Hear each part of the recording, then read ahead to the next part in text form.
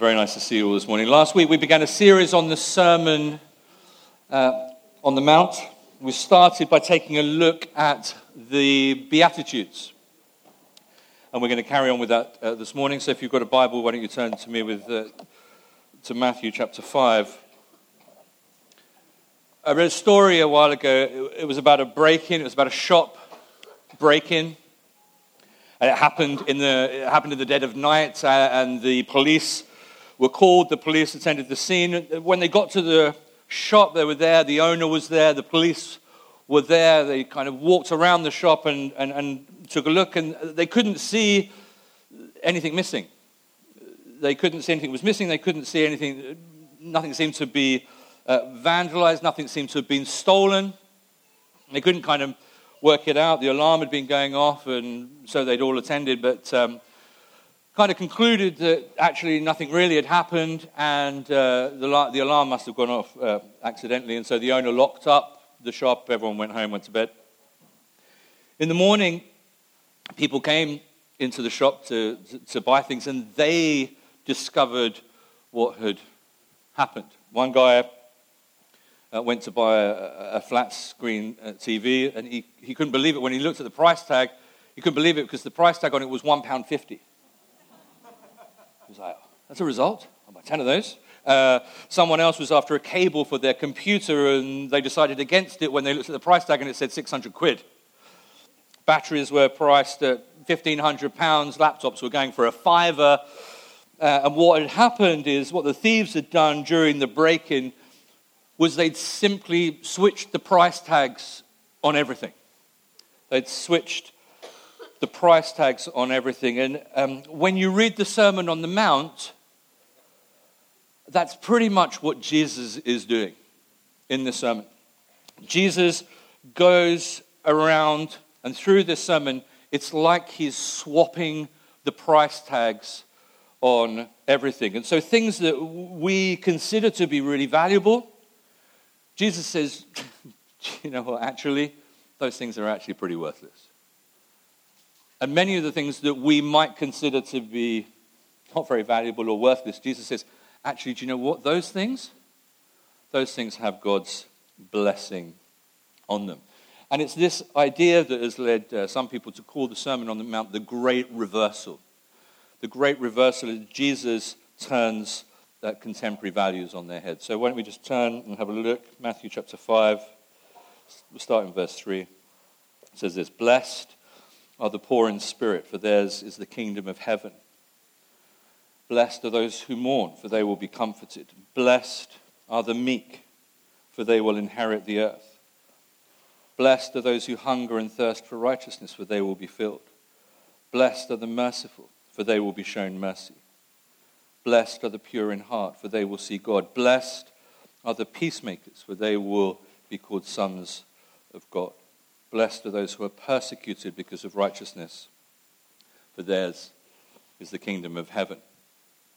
And by the way, just as an aside, verse 11 and 12, I kind of consider that. We see that as part of a continuation, extension of verse 10. Anyway, someone once described the Beatitudes as the characteristics of the kingdom of God. But what happens if we compare these characteristics, these qualities of the kingdom of God, the kingdom of heaven, with qualities that we would be maybe more familiar with in our world? J.B. Phillips, he is one of the chaps who translated a version of the Bible. He rendered the Beatitudes a few years ago like this, the Beatitudes of the world in which we find ourselves. He translated it like this. He said, "Happy are the pushers, for they get on in the world. Happy are the hard-boiled, for they never let life hurt them.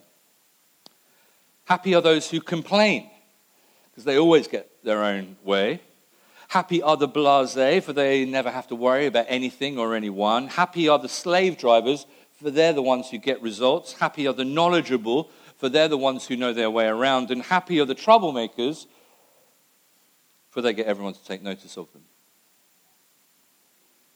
And as we hear that version from J.B. Phillips, there's a resonance, I think, with, there's a familiarity with some of the wisdom that many of us would have grown up with. But what Jesus does is he takes that kind of value, he takes those sort of values and he turns them on their head, and he encourages us. He calls us to live lives that are countercultural. He calls us to swim against the tide of the world in which we find ourselves. And just as we begin over the next few weeks to look at some of these Beatitudes in a bit more detail, I'd like us to just think about some guiding principles, just a couple of things about these Beatitudes and all of these Beatitudes. And the first is that the qualities that are described here in Matthew chapter 5, they are not natural qualities, just in case you weren't aware. They're not things that come naturally to us all. Jesus, when he's preaching the Sermon on the Mount, when he's talking about the Beatitudes, Jesus didn't come looking for, kind of the guys who were already there, the ready-made Sermon on the Mount people. Jesus wasn't looking for those people because they don't exist. Jesus came to produce Sermon on the Mount people. Jesus came to produce people who would look like what this sermon says. And what Jesus is saying through this sermon, through the Sermon on the Mount, is that when the gospel gets hold of you, when the kingdom of God lays hold of your lives, this is what you're going to look like. This is what you're going to start to look like. This is what life is going to begin to look like for you. And so the Beatitudes, they're not qualities that everyone has. The Beatitudes are qualities that we develop, that grow in us as a result of being impacted and permeated by the kingdom of God through the wonderful person of Jesus. So these things aren't natural qualities. They grow in us as we have a relationship with Jesus.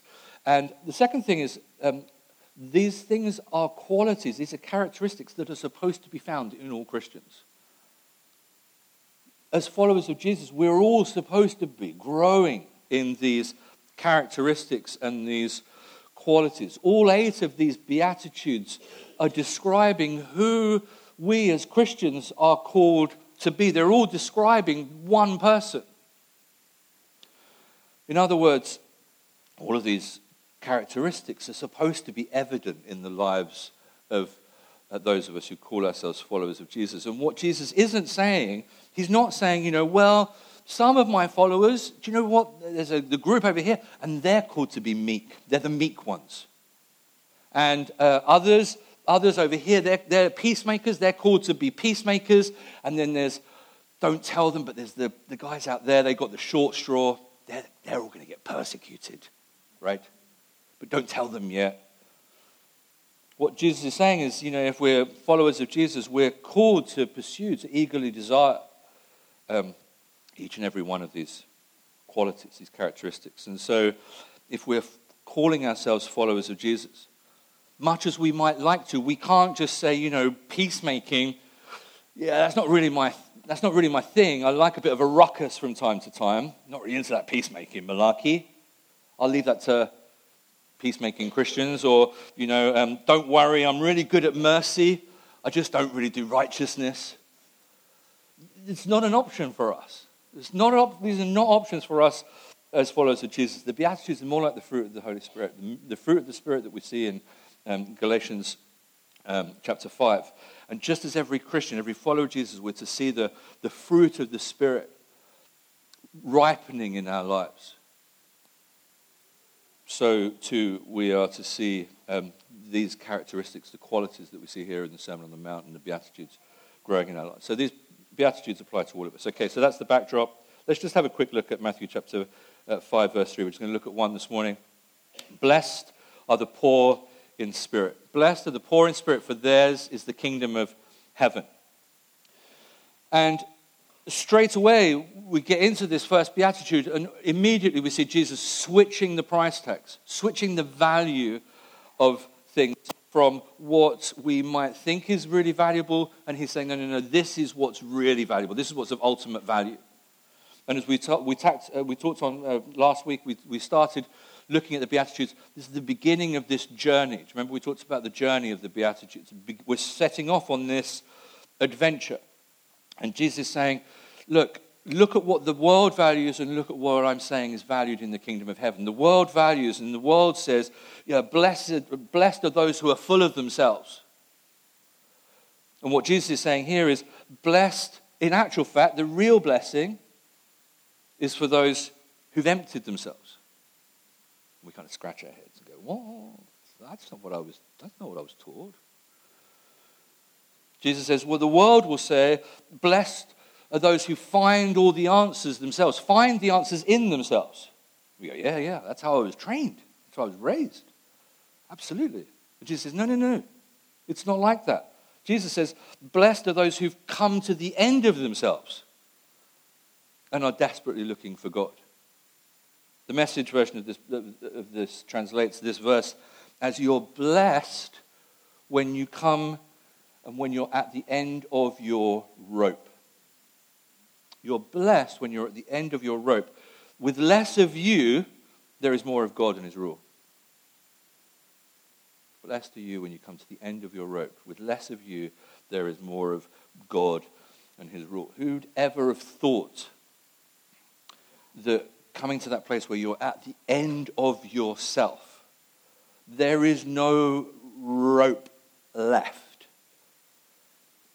You're hanging on by, your fingernails, just about. Who would have thought that that is the place? Jesus says, wow, you're in an amazing place. You're just about to be blessed. Get ready for blessing. It's like, what? This feels really uncomfortable. My fingernails are really hurting.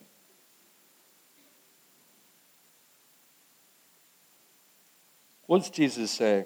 So look at this. We have to kind of look at this quite closely.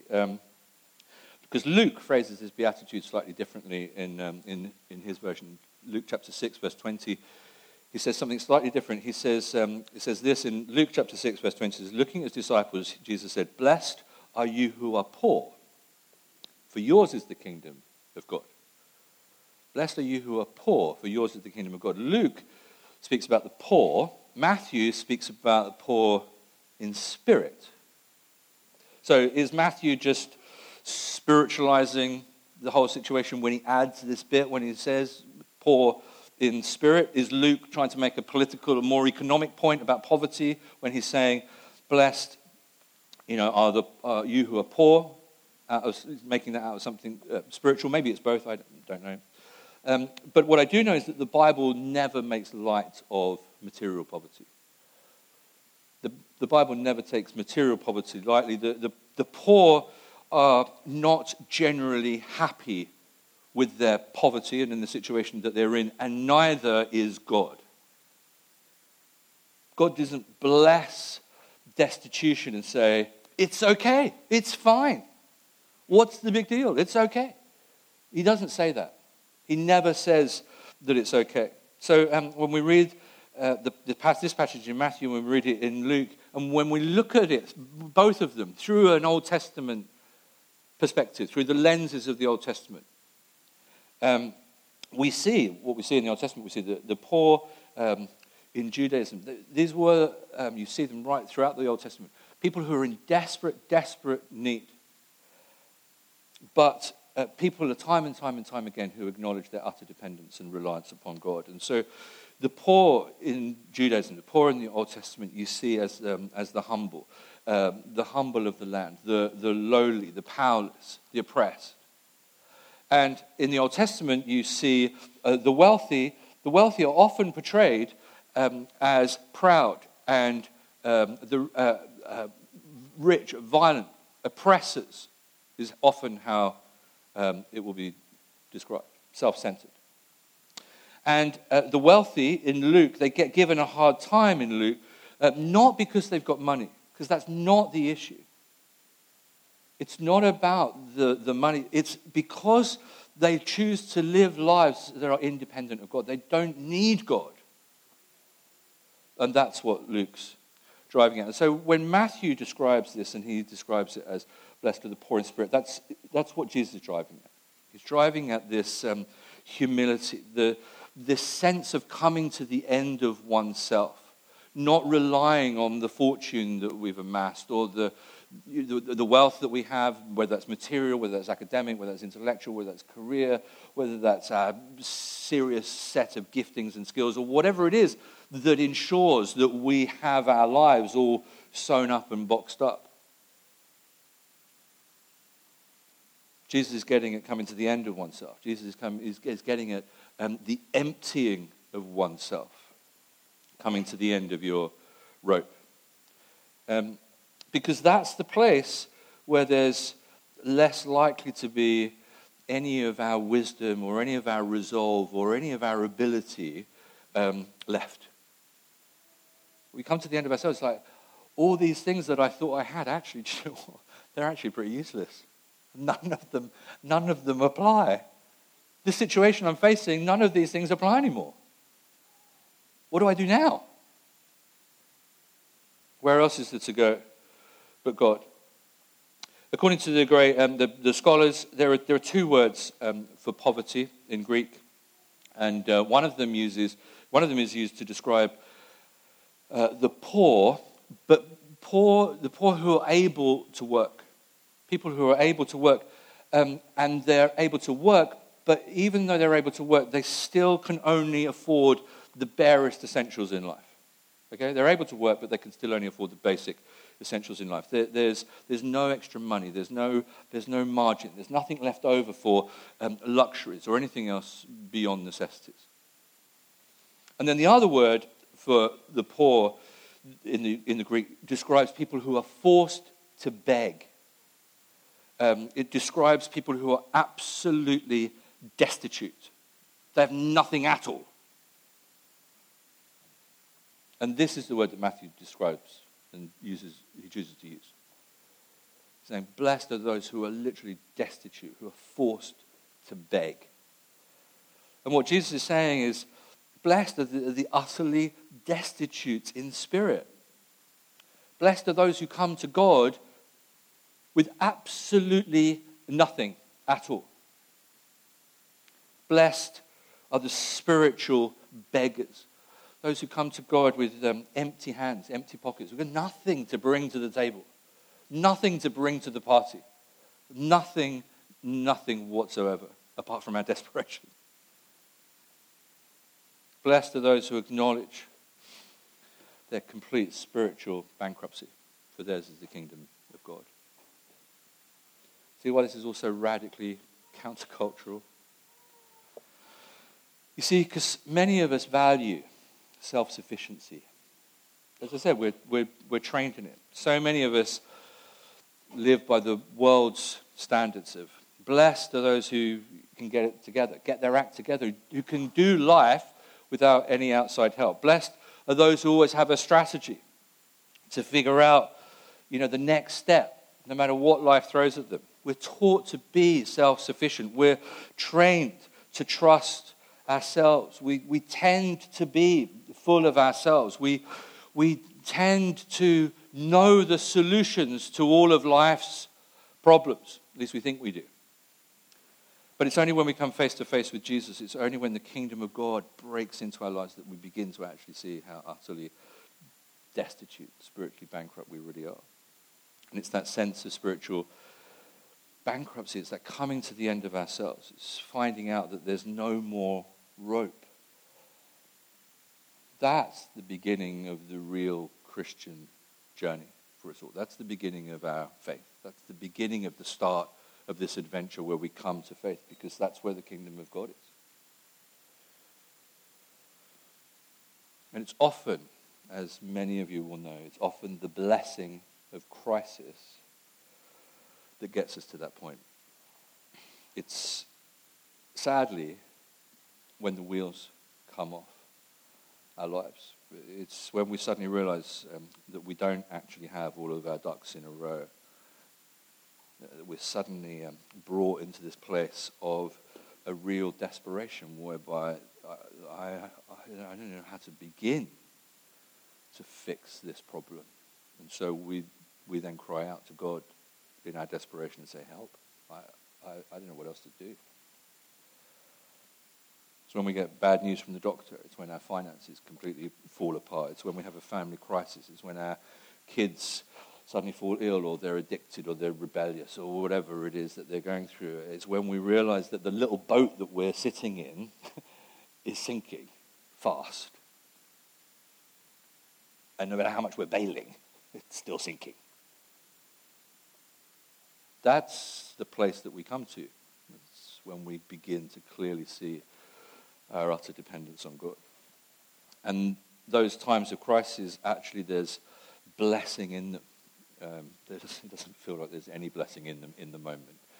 But many of us who've been through those times will look back on them and go, I thank the Lord for that crisis, that spiritual meltdown. Those times when we've become so overwhelmed with our lives and we say to God, you know what, God, I can't do this anymore. I'm way out of my depth. This is too big. This is too big for me. I thought I could nail it. I thought I could do this. I thought I had it all sewn up, but it's way beyond me. I'm way out of my depth, financially, emotionally, psychologically, intellectually, whatever it is. It's too much for me. I've got nothing left. I am at the end of my rope, and God, I need your help. Oh God, oh God, oh God, oh God, oh God. And that's the only prayer we know how to pray. We can't even string a sentence together. And this is the starting place of that adventure we talked about last week. This is where we all have to come to begin our journey of growing in the Beatitudes and the things that God has called us to do. We have to come to a place of absolute emptiness and destitution, desperation. And we fall at the foot of the cross. We throw ourselves on the mercy and the grace of Jesus. And we say, I have nothing. All my degrees, all my qualifications, all my professional experience, all my wisdom, all my, it counts as absolutely nothing. I have nothing.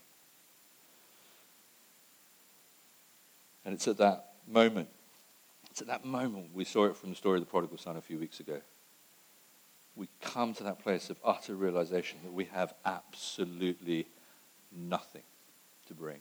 We're desperate, we're destitute, and we cry out to God and we say, oh God, help. And it's in that moment, while we're still a long way off, that our Father sees us. And he has compassion for us, and he runs towards us. And he throws his arms around us, and he kisses us. And as James Rogers said just a couple of weeks ago, and he kisses us, and he kisses us, and he kisses us, and he kisses us, and he kisses us until we melt. We melt in the Father's arms, the Father's embrace. Because it's in that moment of desperation, it's in that moment of giving up and turning to God that the Lord says, blessed are you. You are blessed because you finally got it. I've been trying to get you to this place for like years.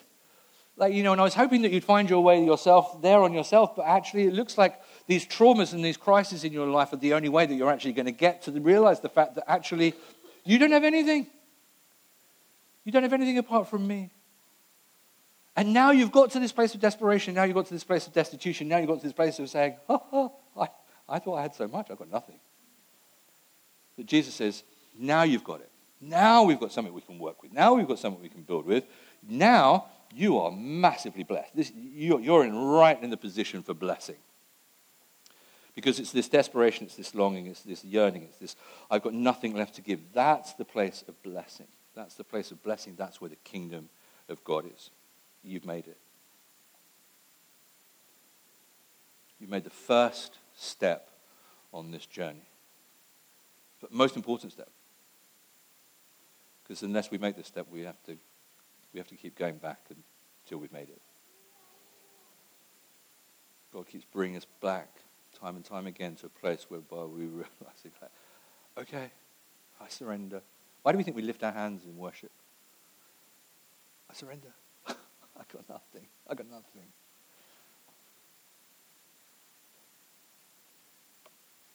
Blessed are you when you're at the end of your rope. With less of you, there is more of God and his rule. It's that place of being at the end of your rope and nothing else to give. That's where the kingdom of God is to be found. It's where the Lord commands his blessing. Why don't you stand and we'll minister to one another.